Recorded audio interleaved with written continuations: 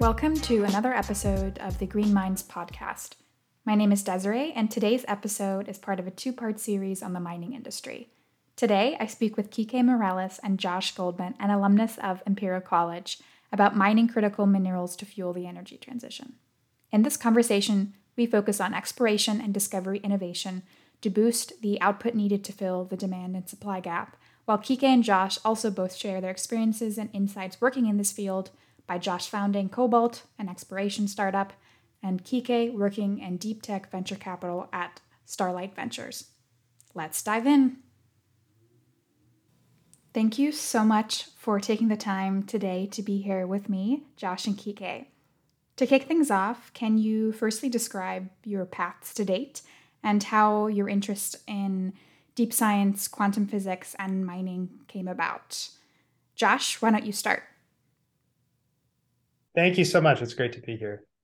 I did my PhD in quantum computing. I was interested in questions of fundamental physics and innovation in the microscopic world. But ultimately, I wanted to work on scientific problems that had a very immediate social impact. And the time scale for a lot of scientific impact is very long. But in energy and energy technology, there are problems that are really important to society right now, where science has a really important role to play. And so I wanted to focus on the energy system and the energy businesses. I wanted to get to know the incumbent industries really well. So I went and worked with electric power companies. I worked with oil and gas companies. As a consultant, I worked with the designers of wind turbines and subsea power equipment, subsea oil and gas equipment, and large power transformers.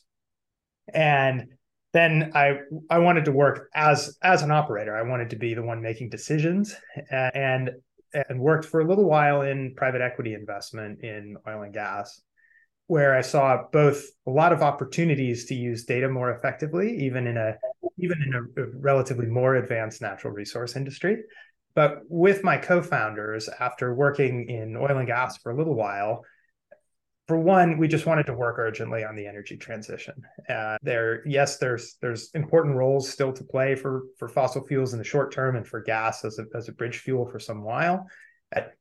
We wanted to be working really urgently on problems that would lead us to a very low carbon economy globally. And we started thinking about the natural resources that would be required to affect the energy transition, with a focus initially on electric vehicles. And it became very clear that there's an enormous need for growth in very critical materials to enable us to have a global electric vehicle fleet. And that's only one of the many solutions that we need to transition the whole global economy to a lower carbon economy. I think mine is a little bit of a, twists and turns, I guess. I also started out like Josh, funnily enough, also in quantum physics, although I did not complete the PhD. I realized that I think a very similar realization. The timeline for impact in science can be very, very long, and you can spend like large amounts of time for nothing to move the needle, really. And so for me, it was also a decision on, I'm going to be just older, but with the same itch about making a difference. So I left to become a consultant, to kind of learn more about what I like to call the real world. And I realized that these more, I guess, traditional physical industries like mining, oil and gas, agriculture were my favorite, like by far. So I did a lot of private equity and strategy work back at McKinsey. And when doing my MBA, I met the founder of Starlight Ventures, Matthias. I kind of fell in love immediately with the idea, of being able to still recover that scientific side to what I do and nerd out on the details, but to do so from a financial and strategic perspective that in the end, everything's about, hey, can we decouple economic growth from destroying the planet? Like, is that a thing? And kind of how do we give capital to the founders that can make that happen? And that was I guess, my story to to get here. In your introductions, you all mentioned that mining is a crucial field in the transition to a net zero economy, despite it being a field that really traditionally has been lacking in innovation, has a really large environmental footprint, and also has witnessed many geopolitical scandals. Given this backdrop, why should we be focusing on mining now? And why should investors, entrepreneurs, and scientists be focusing on new ways to actually recover some of these minerals stored in the earth? This is an incredibly important question. So maybe we can take a step back from mining, which is how we get some of these minerals, but what minerals do we need and why do we need them? So there are many things we need to do to reduce carbon emissions. And one of those things that we need to do is stop burning fossil fuels for personal transportation. We have the technology to do that. Electric vehicles are now widely available. To get to a global fleet of electric vehicles, we just have to have the materials to build those vehicles. Well, what materials do we actually need? Well, if you want a battery that you can pick up and move around, which means it has high energy density, then you need lithium. That's why you have a lithium ion battery in your phone and your laptop and your electric vehicle. That's going to be the winning technology for a very long time. So we need a lot of lithium. Then to have the cathodes for those batteries, the best cathodes are made out of cobalt. And to the extent that cobalt is scarce, then we need nickel. And then to have electrical anything, whether it's the electrical motors in the vehicle or the electrical bus in the vehicle or the generators in the wind turbine, we need a lot of copper. And these are the materials we need because we have the periodic table we have. There are other electrically conductive materials. We know what they are. The best conductor is silver. We're not going to replace copper with silver. And there's a reason that we use these materials, and we have the endowment that we have in the periodic table. We've looked at all the different elements and the combinations of them. So if we want to build a low carbon economy, we need the materials to build the physical things that are the building blocks of that economy. And we need more of them than we have today. And we, in our own models for our market forecast, we assume 100% recycling of all of those metals. And it's in practice, obviously, it's less than that, both for chemical reasons in recovery and for practical reasons that you don't get every atom that ends its life as something else.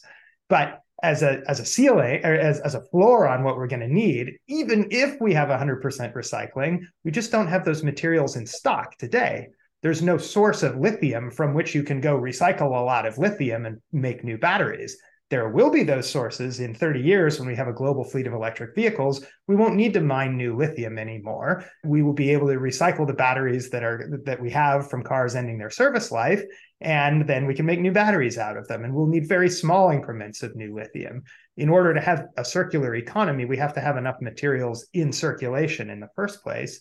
And for these four materials in particular, we need a significant increase in the stock of those materials in circulation in the economy in order to build the global fleet of electric vehicles.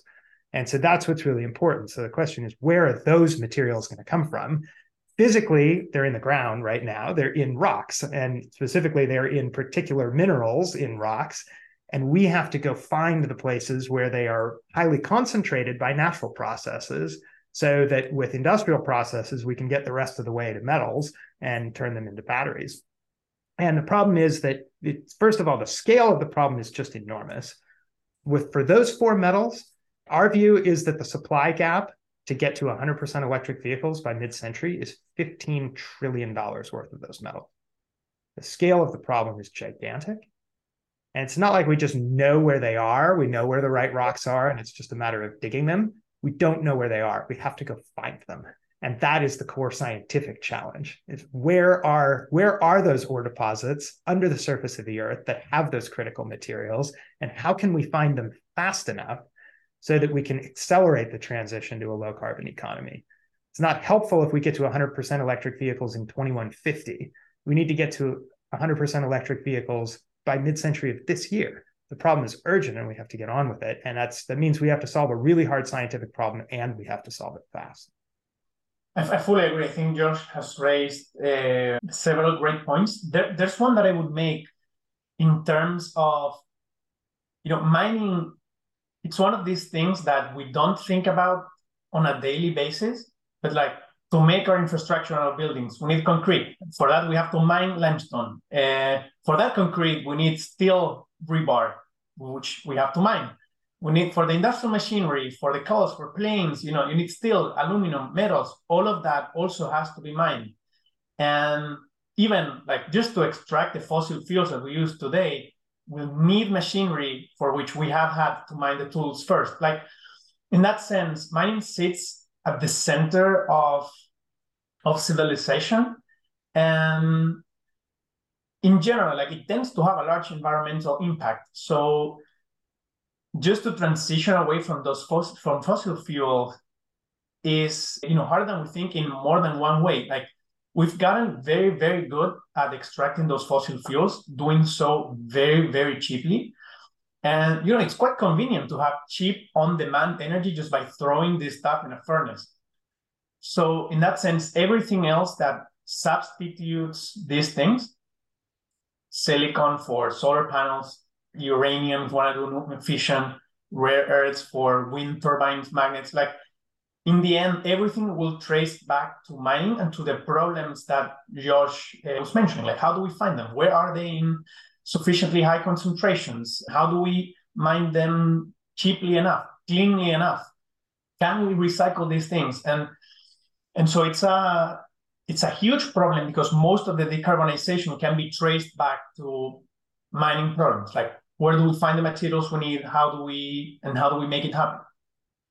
Kike, you raised such an important point, which is where do materials come from? All things. Just look around you in your office, in whatever building you're sitting in whatever car you're driving, the road you're driving on, every building you can see, every object.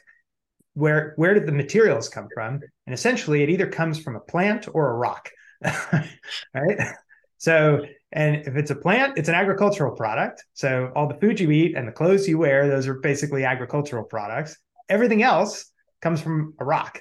That's it. And so that includes petroleum-based products, that like plastics, and that includes lots of chemicals that you use for everything. But any kind of physical chunk of stuff has come from one of those two places. And so that's just the need. And if we have stuff that's different than the stuff that's already around us, if we need things, if we need materials that are different than what we can already get from recycling objects that we already have, then that means either growing them or mining them. And that's where the materials are going to come from. How we do that and where we do it are enormously important questions. And the impacts that Kike points to are very much at the forefront of our minds. But if we want things, whatever the things are, wind turbines or what have you, we have to make them out of something. And the something is materials that come from the earth. Exactly. I like to, when people say that software is eating the world, and there's no doubt that electrons are very important in today's world, but the reality is that atoms come first. Like we need things to do anything. And that's also what, I guess, makes the mining problem so exciting from a founder and also from a VC perspective. Definitely. And thanks so much for this context, both. Really great to contextualize and center the mining and materials industry within the global economy. And obviously, as you know, there are loads of challenges in the mining value chain. For this podcast, we won't go into every step of the value chain and the challenges in each step for time's sake. But I really want to focus on one very important and large one, which is exploration, since this stage has a quite low success rate of about 4%. And given your expertise, I would really love to hear your perspectives on how the mineral exploration process traditionally has functioned and what challenges exploration is currently facing now and has faced over the past couple of years. If I can say one thing, there's perhaps I would describe in like 1 second what the value chain looks like, because there's the mining exploration, it's a bit of an interesting business. It's remarkably similar in many senses to the startup world, in the sense that you basically have a small company with some capital trying to find an ore body that that it's worth developing and that it's worth for a mining major like the big players that Rio Tinto, these types of players that we always hear about, to develop and exploit. And in that sense, you don't know if you're going to find something, and many junior miners don't find anything. So it really is a big issue to making exploration better. It means better capital deployment, more efficient, and of course it means the entire industry getting access to the resources that we need. And so I know that Josh is much deeper than I am on the technicalities here, but it's obvious that anything that we can do, be it via better sensing, AI, even drilling, like anything that we can do to increase that percentage is incredibly important. The perfect prompt, Kike. That's exactly why we started Cobalt. So Cobalt Metals, we are an exploration company innovating in exploration methods. And our goal is to make many discoveries of ore deposits that have the critical materials and to dramatically increase success rates in exploration. And we do that through using and inventing the best technology and using a whole range of quantitative methods, including machine learning, to make predictions, make improved exploration decisions. And we are an exploration company. We are out there running exploration programs on our projects. Our geologists are out running exploration programs, and our data scientists are making predictions that guide exploration decisions that we are making. Our software engineers are building a technology platform that all of these models run on and that make all the data available to our scientists. And ultimately, we are making investments in exploration. We are allocating capital to exploration programs. And we have a global portfolio of exploration projects across 3 continents. Because you're exactly right. Most projects still won't succeed, even with a dramatic increase in exploration success. And being really disciplined in how we allocate capital and putting the investment into the best opportunities is going to give us the best chance of success.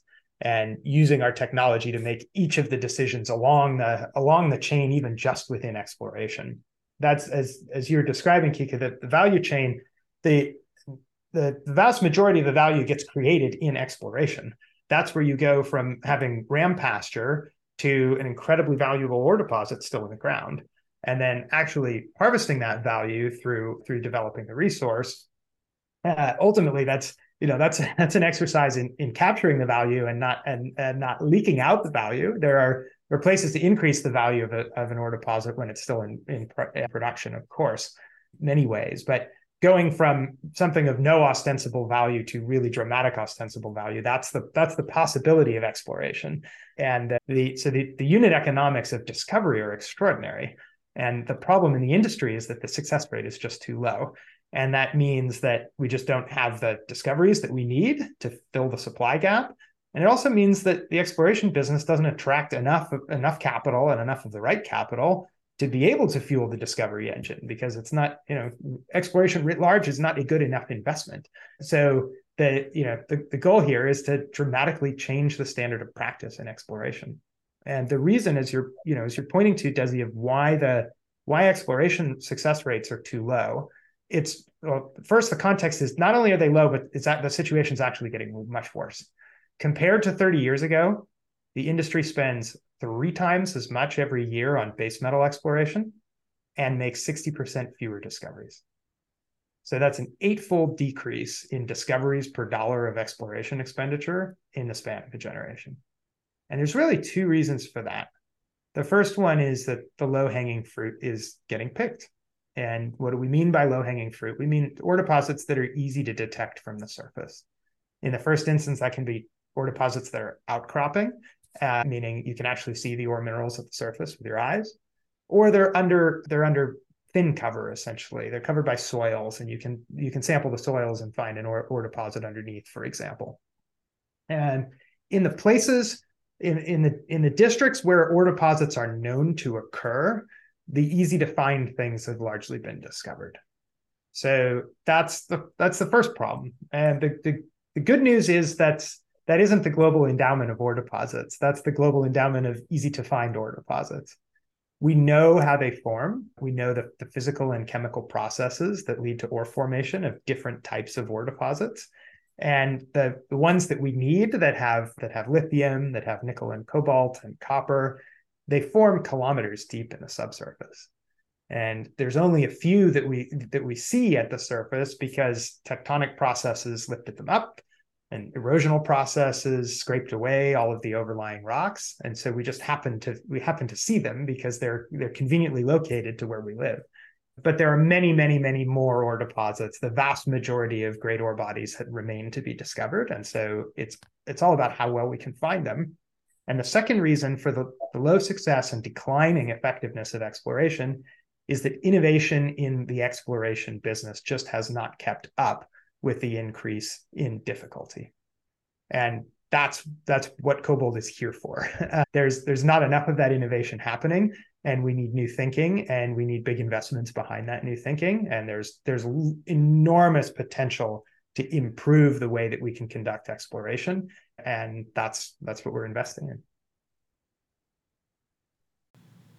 Josh, I'd love to get some clarity on what part of the value chain Cobalt Metals focuses on, and what technology or data sources you all are actually using to decide which areas yield the best results and opportunities for exploration. So could you just briefly describe Cobalt's focus? Of course. So we focus on exploration, but with projects within the different stages of exploration. So we have everything from really greenfield opportunities where we have new ideas about that don't even host any ore deposits that we know of, where we think there's a lot of potential. And then we go stake a claim or apply for a new license, and we start exploring from grassroots with sampling on the surface, with flying airborne surveys to collect properties about collect data about the physical properties of the rock. A gravity survey will tell you about the density of the rocks under the ground, and magnetic survey will tell you about the magnetic properties. An electromagnetic survey will tell you about the conductivity of the rocks, and we'll task satellites to get high resolution imagery. These are the standard methods of exploration. These are not, for the most part, these are not methods that are unique to Cobalt. What is unique is how we're making the decisions, what insights we're extracting from the data, and at each stage, what kinds of predictions we're making and how we actually put those into practice making decisions. And we work across the exploration value chain to much more advanced projects as well, where a discovery has long since been made, and perhaps even there's a mine in operation, and there's an opportunity to significantly expand an existing resource. There have been a number of holes drilled in an ore body, and we think there's potential for much greater mineralization, or maybe the holes that have been drilled have found sub-economic mineralization. There's sort of hints of ore here and there, but not a spatially continuous ore body that you could actually mine. And we see a lot of potential in those kinds of places. That's what I think you mean by brownfield, is where there's been a lot of activity already, and maybe even someone has already defined a mineral resource, but we see potential to improve the confidence of that resource to the point where you could actually invest in developing a mine. Or where there's a significant expansion potential, and there could be an extension of the mineralization or another lobe of it entirely, and that could dramatically change a project. Ultimately, the goal for us is we need to make discoveries of resources that are economic and get produced. We're not interested in geologic curiosities. We're interested in projects that have great geology and a great operating environment, so that we can actually turn them into a sustainably operated mine where the materials actually get turned into batteries. Like that's what we need. That's the ultimate impact, and that's how we measure ourselves. And so that is the goal that we're looking for in all of our projects. Thanks for this, Josh. Could you also potentially describe how you're partnering with other companies in the industry? I know you're already working with BHP, Rio Tinto, and so I'd love to learn more about your reasoning to partner with these companies to really scale your operations globally. They're largely with other exploration companies, and they're with exploration companies that range from the very largest, like Rio Tinto and BHP you mentioned, are the largest mining companies in the world. Rio Tinto is also the largest explorer. And to much smaller companies, publicly listed juniors are partners of ours, individual creative prospectors are partners of ours as well. And we work with partners extensively because we want access to great properties and great data and great operating capabilities. We largely operate projects ourselves, and so we focus more on the data and the properties themselves. And we're not, we see potential in places where other people have done exploration and other people have licenses already. And the way in which we can work with them is we can create more value out of the property than other people that they could work with. And so what we do is we go invest in exploration there.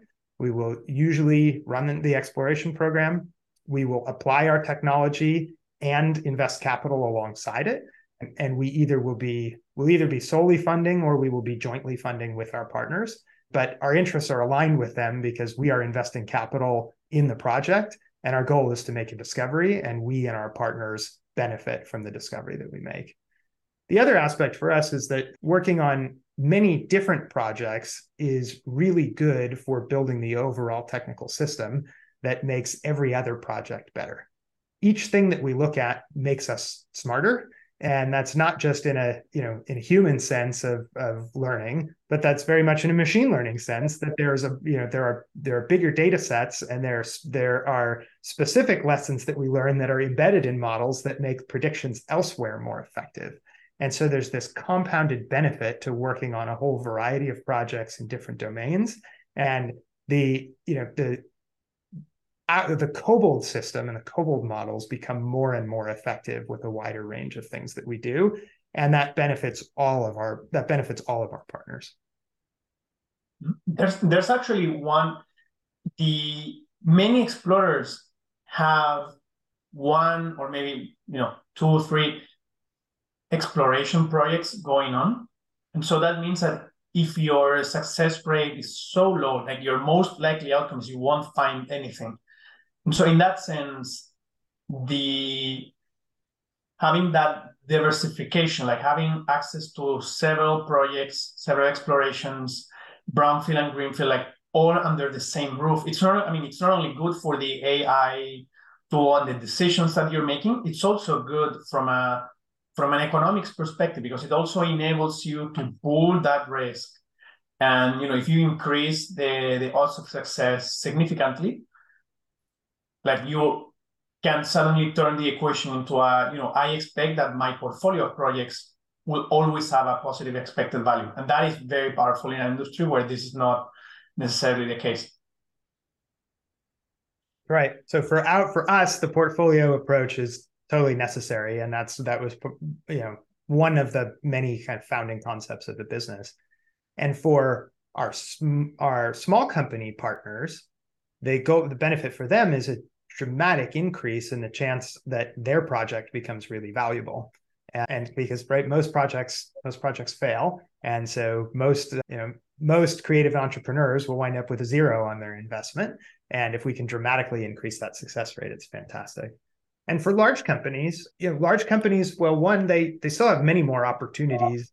They all have large portfolios, and broader portfolios are fantastic. But there's just this clear sense of opportunity in the industry of using machine learning to improve exploration success rates.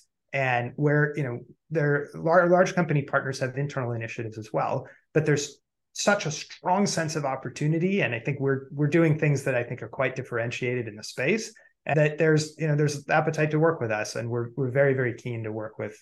We really value our large company partners. They're sort of great technical collaborators, and we've generated a number of projects together, and that model works really, really well. We need the overall industry to be more successful, and our partnerships with our large industry partners are a really important part of that. There's also, I think, a lot of value to be created on that area where you've mentioned, we do all of these gravimetric measurements, the magnetic measurements, and I think it's a very good thing for the exploration business that more venture money is flowing into sensing capabilities, because there's also a lot that can be unlocked via, for example, better gravitometers, better magnetometers, or better drilling. As I mentioned before, like for example, one of our portfolio companies called Kike, they're working on a maser system designed to do like ultra deep geothermal energy. So it's not necessarily related to mining. But one of the cool things of what they're building is that the cost of drilling for them is linear instead of exponential, as it typically is. And so they could, for example, drill holes that are like 1 inch in diameter that very easily could reach 1 kilometer depth. And so if you need to prospect an ore body, you can do it, in a much more granular, accessible way. If you have drilling technologies like that, like you can go much deeper and you can be much more flexible in how you choose to prospect when you start to suspect there may be something there. And those things will also help a lot generate better data for the kinds of, AI and decision-making models that companies like Cobalt are working on. I fully agree with you. And this is, we build our own software technology stack. We have a small number of hardware projects, but we are actively partnering with other technology companies as well. And innovations, as Kike was describing, in sensing technology, in drilling technology, they're both technologies that are on the frontier of what's possible in geophysical detection and in spectral detection today. And we are deploying or piloting these technologies on our projects quite extensively. And then there are also things that we're importing from other industries that might be more commonplace in oil and gas, but relatively infrequently used in mineral exploration. And we're accelerating some of those changes. And so a kind of rapid experimentation of piloting some of these technologies and figuring out where we can get much more value out of these. There's a lot of exciting opportunities there. Is there a specific research gap upstream in the mining value chain that you really want to see more researchers and entrepreneurs focusing on? So essentially, what innovations do you want more people to be building? Is it sensing? Is it drilling? As you mentioned, what exactly are you looking for? That is a very good question. From a venture capital perspective, the most key thing here is we need to solve the problem, but we need to make sure that, especially if you intend for that research to become a company, like whatever it is that you're doing has to have either a large enough obvious application or a large enough portfolio of applications that could sustain what you're doing. So in that sense, for example, drilling seems to me like an obvious improvement you could make. At the same time, you really need the mining industry to be interested and to be willing to bear with you on that process for drilling to be useful, because it's not like you can apply drilling to, data centers, like not really. However, other things like more on the sensing side of things could benefit from that cross-pollination of, look, I have a better quantum gravitometer, for example. That may be useful for mining, but that may also be useful for other things, including things like defense. And so it's a little bit of having, I guess, research programs that understand the range of applications that what you're doing could have, and engaging everyone early enough in that spectrum of applications to make sure that what you're doing has a counterpart on the other side that would be willing to pay for it and to bear with the timeline of you developing that technology. I mean, it's not a coincidence that many people talk about the valley of death for scaling up of new technologies. It can be hard to, sure, I can drill better holes, but if it takes 10x more capital, maybe you won't find enough demand to go down the learning curve. So it's a tough proposition. You've nailed it there. I think this is related to the decreasing discovery effectiveness in exploration, which is all about using the same methods for harder problems. And so we have ways of working in the industry that we have to get past, and that means spending more money on data. That means spending money on different kinds of data than we might have collected before. There are A great example we talk about internally all the time is that we take magnetic measurements quite frequently. And it's one of the relatively inexpensive things that you can do over a large area is you can easily get a geophysical contractor with a magnetometer on a plane to go fly back and forth in lines over your property. We've done this, and we do other surveys where it's pretty easy to just have the mag data as well. Usually that's just measuring the scalar magnetic field, the magnitude of the magnetic field. Vector measurements would be much more valuable. And that's not a standard thing that you can get. It's very difficult to get a vector measurement of the different direction, the three components of the magnetic field, or the full tensor, including the gradients. That is a relatively infrequent thing to get.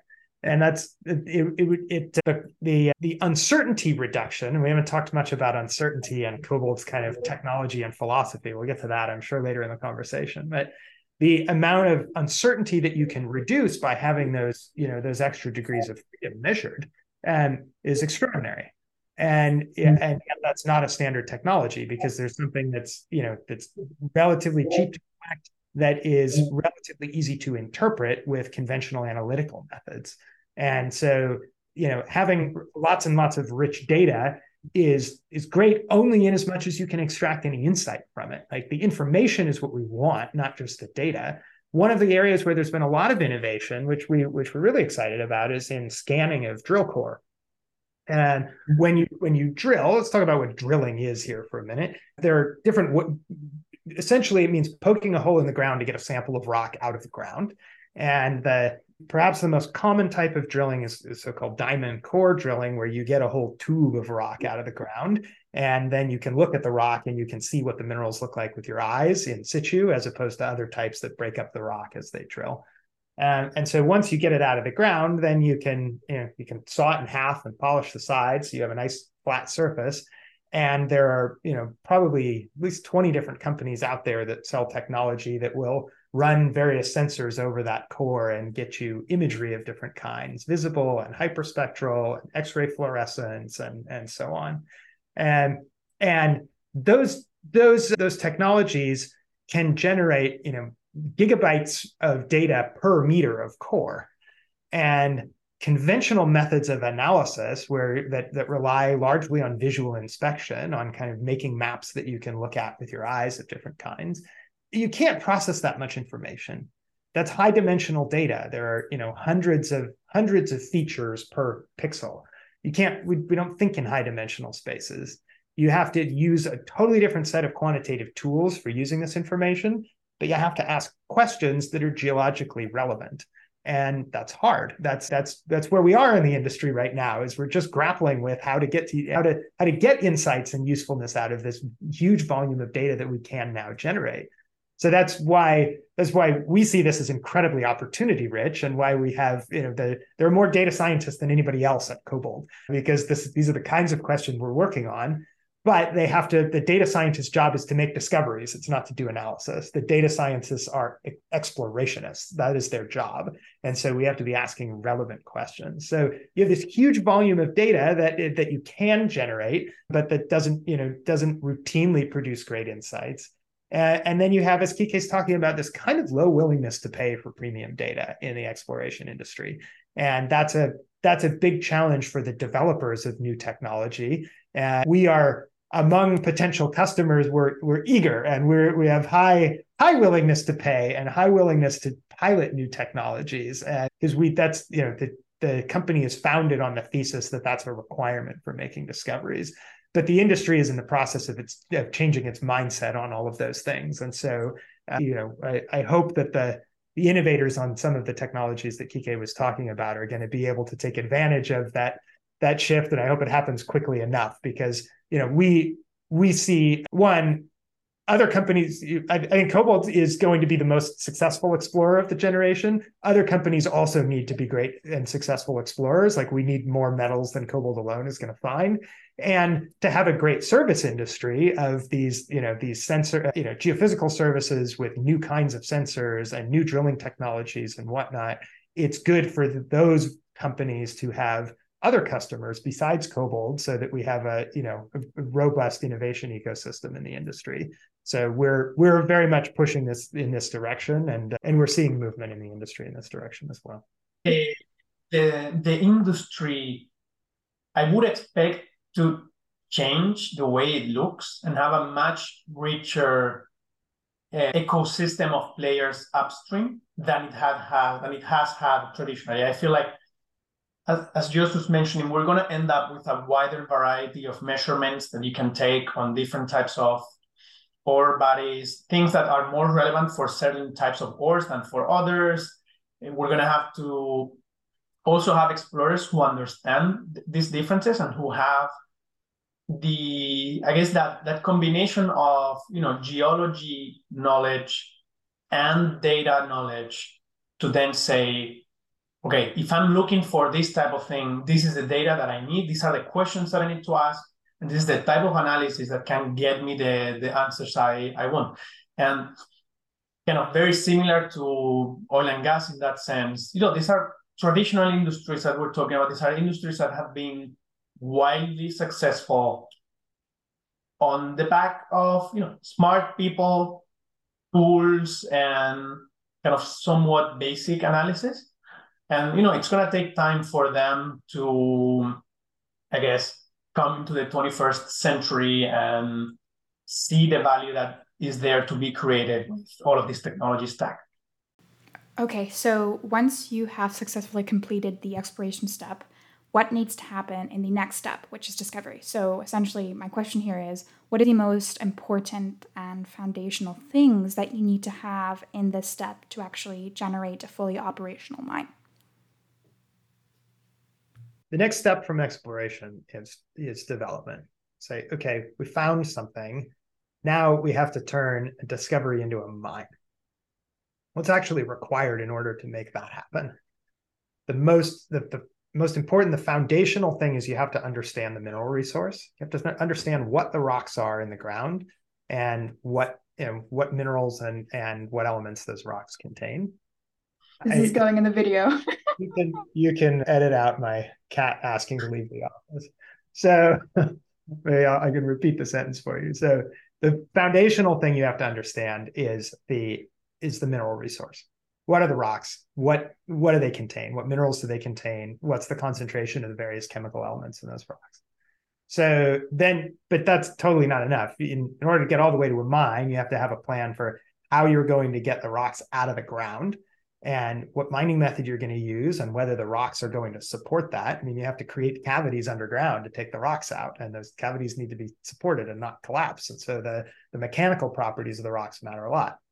Once you get them to the surface, and then you have to figure out how you're going to get the metals out of the ore. And that means, in the first instance, separating the different mineral grains. Think of a slab of granite, right? You can see the different mineral grains. The crushing or comminution process grinds it up until you actually physically separate the mineral grains. You use something, flotation is a common method of separating the different minerals. And then you do wet chemistry to break the chemical bonds in the minerals themselves to separate out the metals. And so you have to write down the plan for how you're going to do this. And you have this problem that the rocks are incredibly heterogeneous. You can look at any slab of rock, look at any boulder, and you see lots of different stuff in it. When you look at an ore deposit, when you look at whether it's a mine face or in a drill core, the variability is just incredible, and it's happening on every length scale, at the millimeter scale, to the tens of centimeter scale, to the tens to hundreds of meter scales across the ore deposit. And so, how you can ultimately have some confidence on a handful of economic parameters. What is it going to cost to build this thing? And what rate of return am I going to get on that capital investment? You have this enormous amount of uncertainty that you want to boil down to much narrower uncertainty that supports $1 billion capital investment to build a mine. So there's so many problems of uncertainty reduction that you have to tackle in order to do that. And the way we think about this is making models for the relevant parameters, whether that's the grade of copper in the resource, or the grindability of the rocks, or the acid consumption of the rocks, or what have you. So we need to model all of these things. We need to predict them in the places where we don't have measurements. we need to quantify the uncertainty in our predictions, and then we need to collect data that narrows the uncertainty to acceptable levels. And so that's the same thinking as the exploration, as the earlier stages of the exploration process. We make a prediction, we understand and quantify our uncertainty in our prediction, and we design a data collection program to reduce that uncertainty to some meaningful end.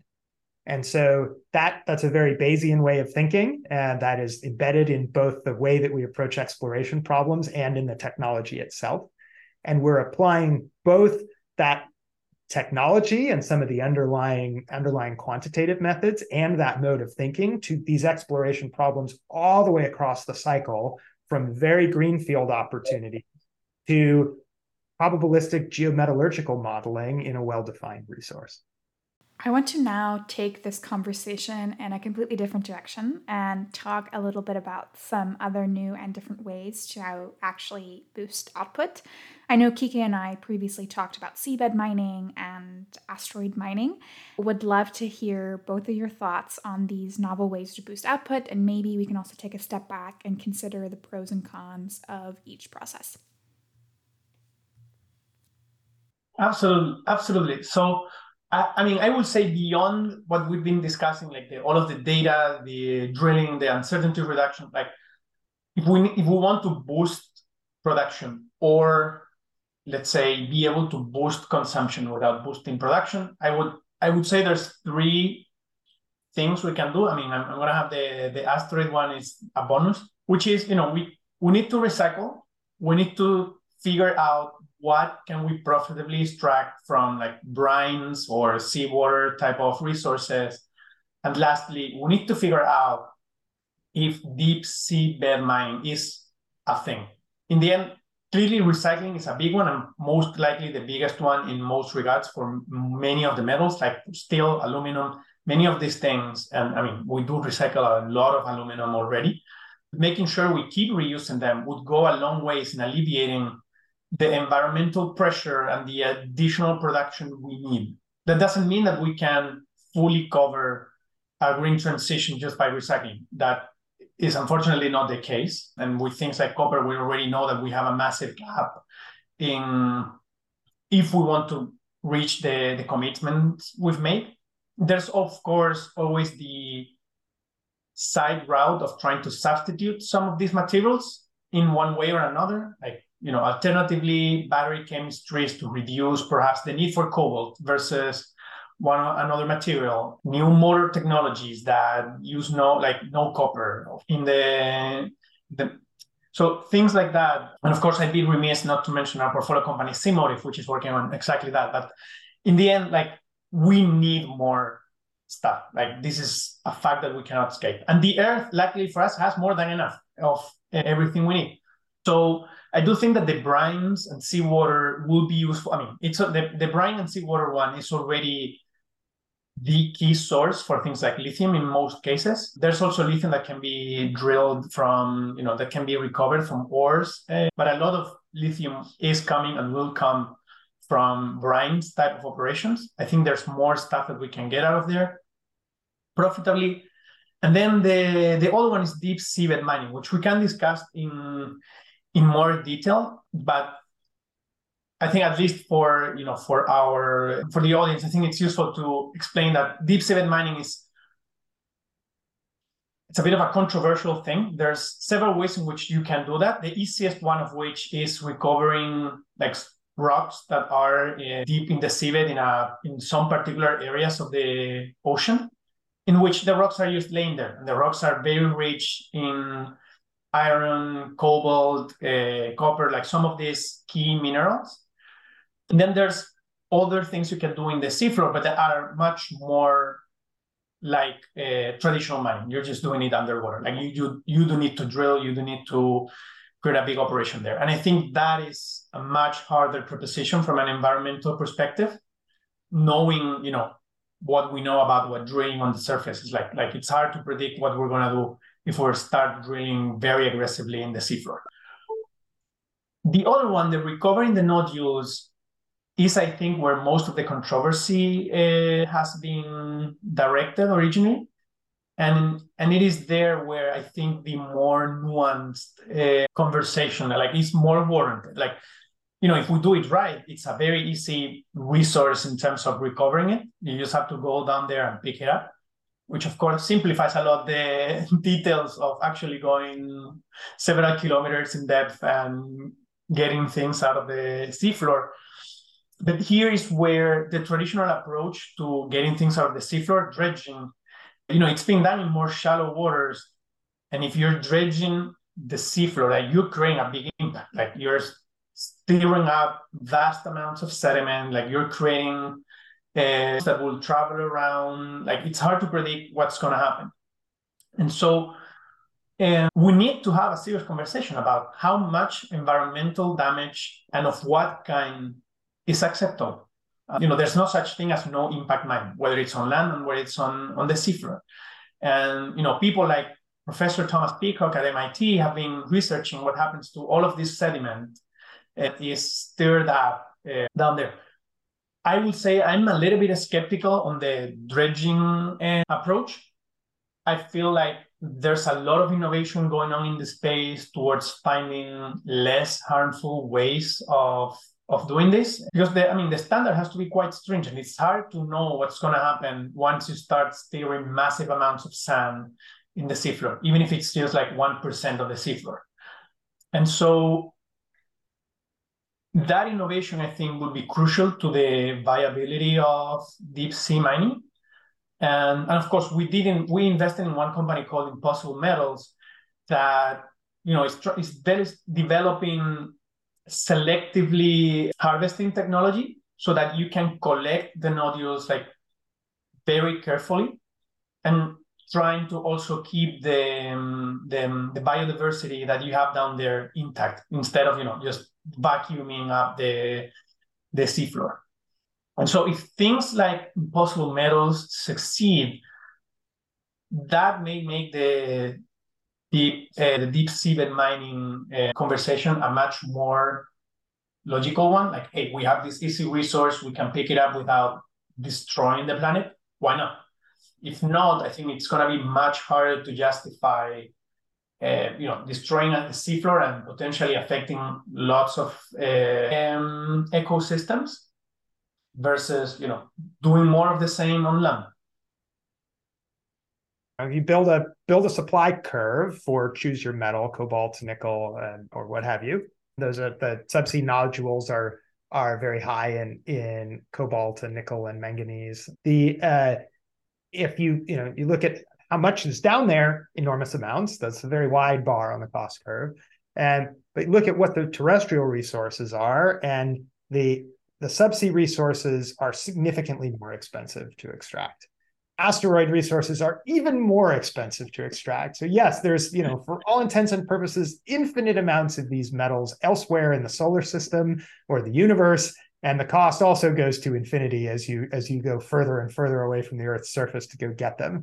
And the cost goes high enough if you have to go miles under the ocean to pick these things up, that, first of all, the endowment of terrestrial deposits ought to be enough. Like, it's a matter of finding them. If you can find an ore deposit that's a few hundred meters under the surface on land, and it's a good quality deposit, meaning that the grade of the metals is high, the concentration of the metals is high enough, that's always going to be a more economic deposit than something that's miles under the ocean and distributed out over at sort of low density over a very large area of seafloor.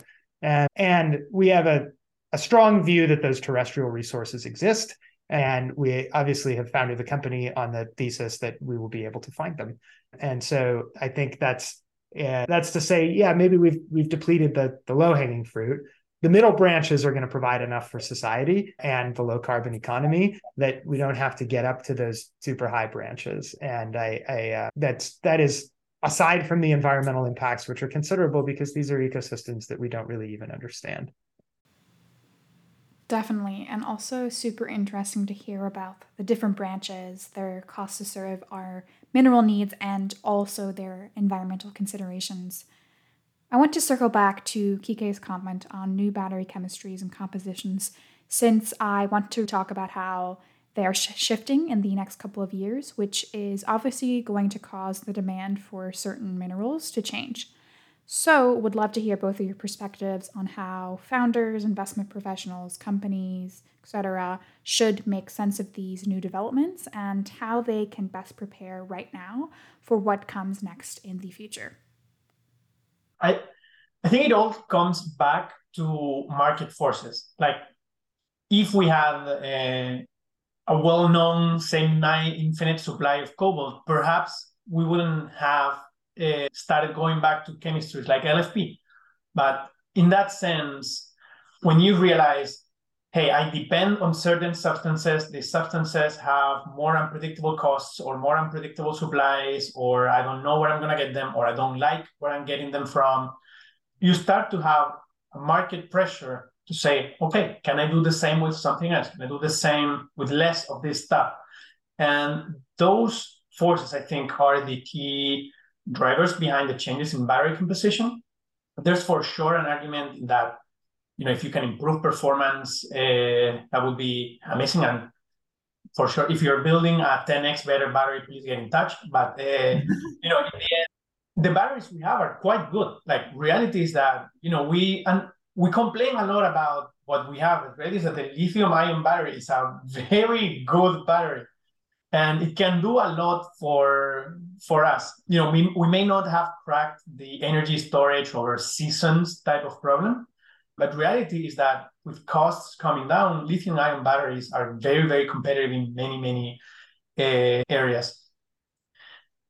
And I think the overall lesson that I've taken from this space has also been that we're unlikely to see what you could call a winning chemistry, in the sense that I feel like different chemistries, different compositions, different types of batteries will find their ideal use cases. Like, for example, maybe we will see flow batteries becoming more common on grid scale applications or slightly longer duration applications. Like maybe we'll see the vanadium or some of these new organic ones lead that charge there. Maybe we won't. But in the end, it all comes down to market pressures. Like, can I do the same thing for a lower cost? What is important in terms of battery performance for this use? Like, do I need it to charge super, super quickly? Or am I fine if it takes 12 hours to charge? And all of that has implications for the trade-offs that you have to make in the composition.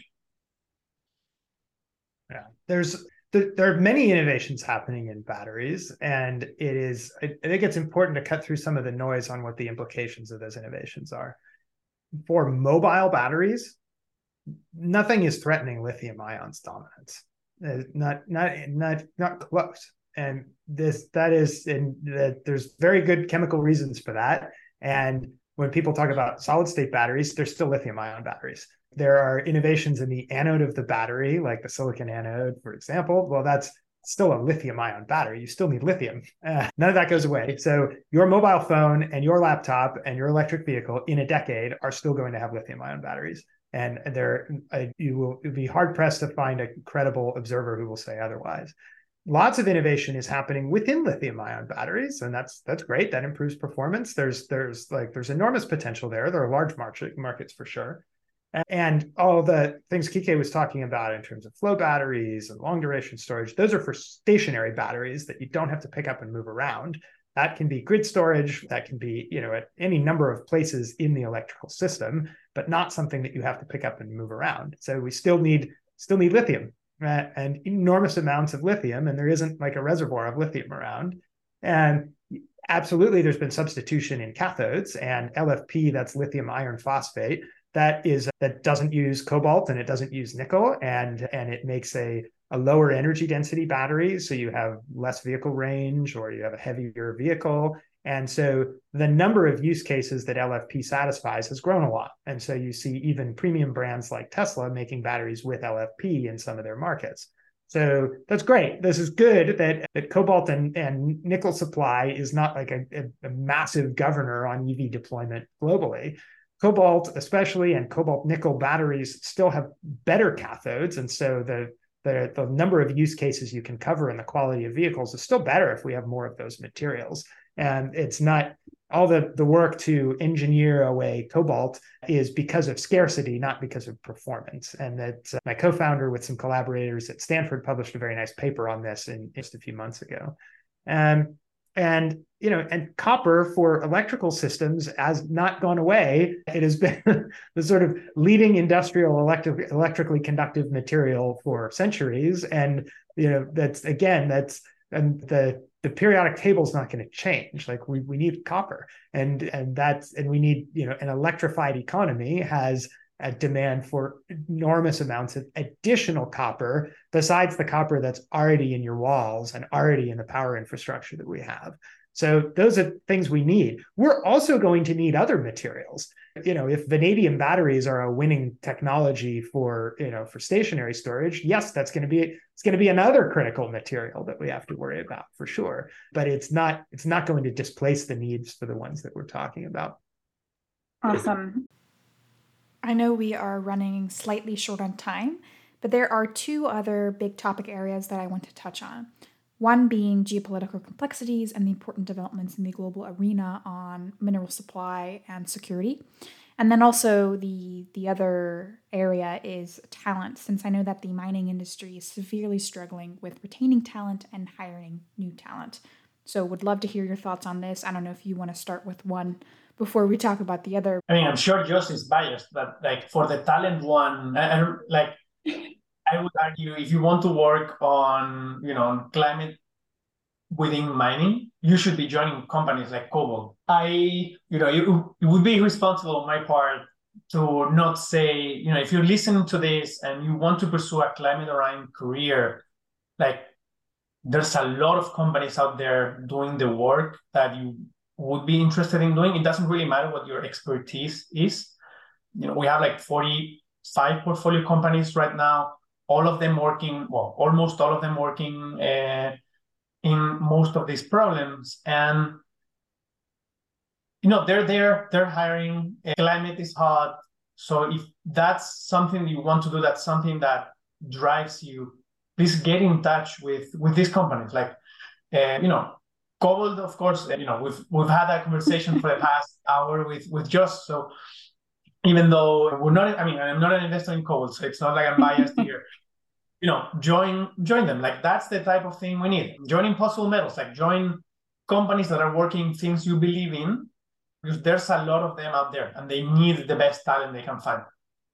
Exactly. You don't have to come from the mining industry. This is great. Obviously our geoscientists largely come from the industry. Our data scientists don't. Their data scientists are, a lot of, people like me. They have doctoral degrees in the physical sciences, and then they went and worked in the tech industry as data scientists for a decade or more, and they ultimately they want to work on climate problems and things that have a potential to have a really big impact. And we're either going to find the metals or we're not going to have the vehicles, and that's what we need to have a global fleet of EVs. So that's the big motivation for the majority of people at Cobalt. And then it's a fun and interesting scientific problem. Like we're not working with user data, we're working with physical data about the Earth. And we're trying to ask questions about about what's below the surface of the Earth in places where we can't see it. That's a really hard and fulfilling scientific problem to work on, where there's a lot of opportunity for innovation and discovery. And there's a great opportunity for people to come from outside the industry and bring their skills to bear to work on the problem. So we have lots of people who were data scientists in ad tech, and now they get to work on science problems with climate impact. It's great. There's lots of opportunities like this. I think Kike said, yes, come work for Cobalt. This is exactly the kind of people we want. And we're pulling talent in from outside the industry. And it's a fantastic thing. And it's really important and necessary. Great. And thanks so much for this perspective. And yeah, go join Cobalt.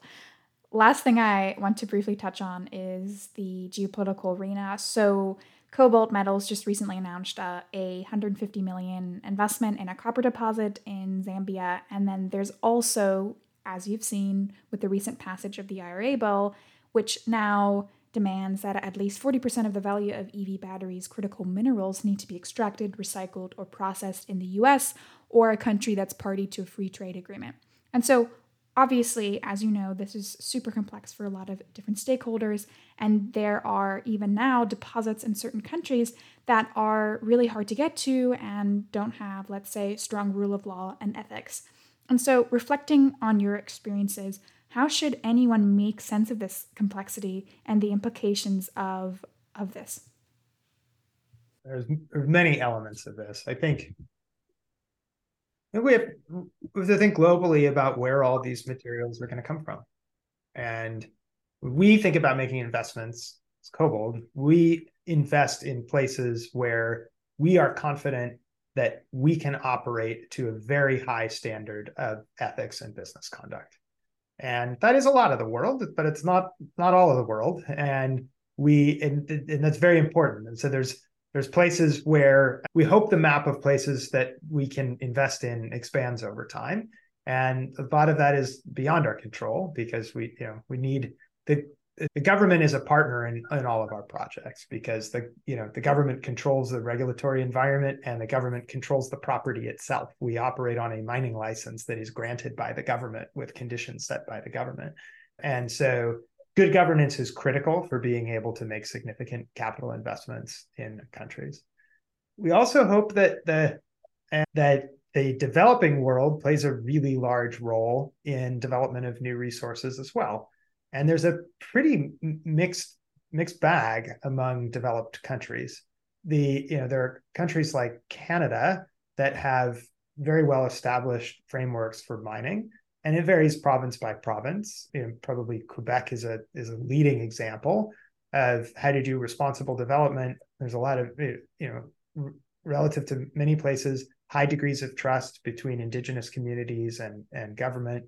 And that's a really important model. It's both have great geology that has the potential to produce these resources and an environment where all the pieces come together, the regulatory environment and the First Nations and the residents of communities. Like you can't have a mine without all of these pieces. Like you have to meet environmental standards. You have to have the support of the people who live there and the traditional owners of the land. You have to have a regulatory environment that is stable, and you have to have this in a place where you have these really unusual rocks.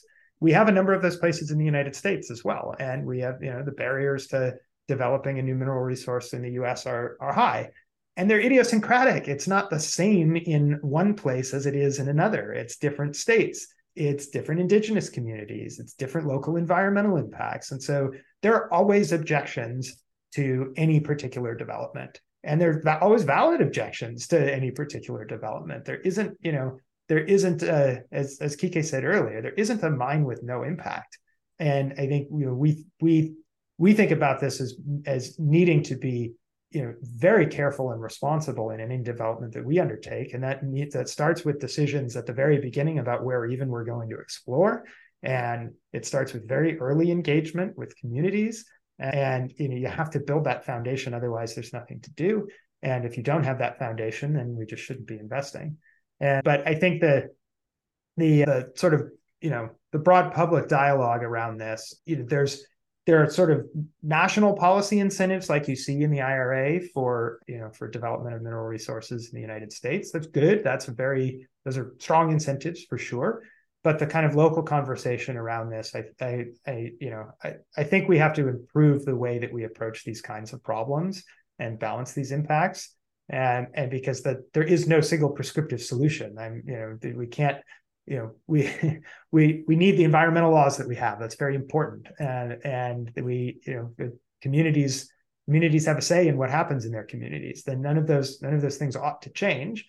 But we have to find a way through these that results in some resources getting produced somewhere and not just pushing all of this into the developing world, which is what happens when we kind of stalemate ourselves on projects, in other parts of the world.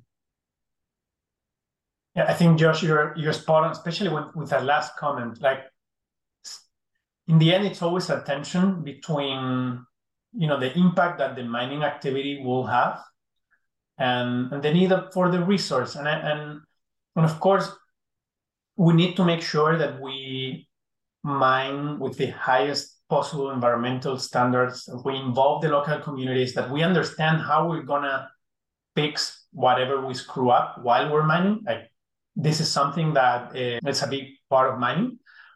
But at the same time, the I guess the geopolitical forces that are pushing us to like all of these onshoring, nearshoring tendencies, like this notion of a more multipolar world than we've had over the past 30, 40, 50 years, it confronts us with a big question. Like, are we willing to bear or innovate around the nasty environmental impacts that sometimes, sometimes it's not even the extraction of the resource. Sometimes what's really bad is not getting the ore from the ground, is recovering the actual pure metal from that ore later. And so we have been, as developed nations, we have been pushing that to countries that didn't or couldn't care that much about their environment in their own push to develop. And I think that we as developed nations, we're going to have a little bit of a reckoning with how do we solve that stalemate that Josh was mentioning. We need the materials, we have to mine them from somewhere, and we are so that we can mine whatever we want, wherever we want. We're constrained by the physical realities of the planet.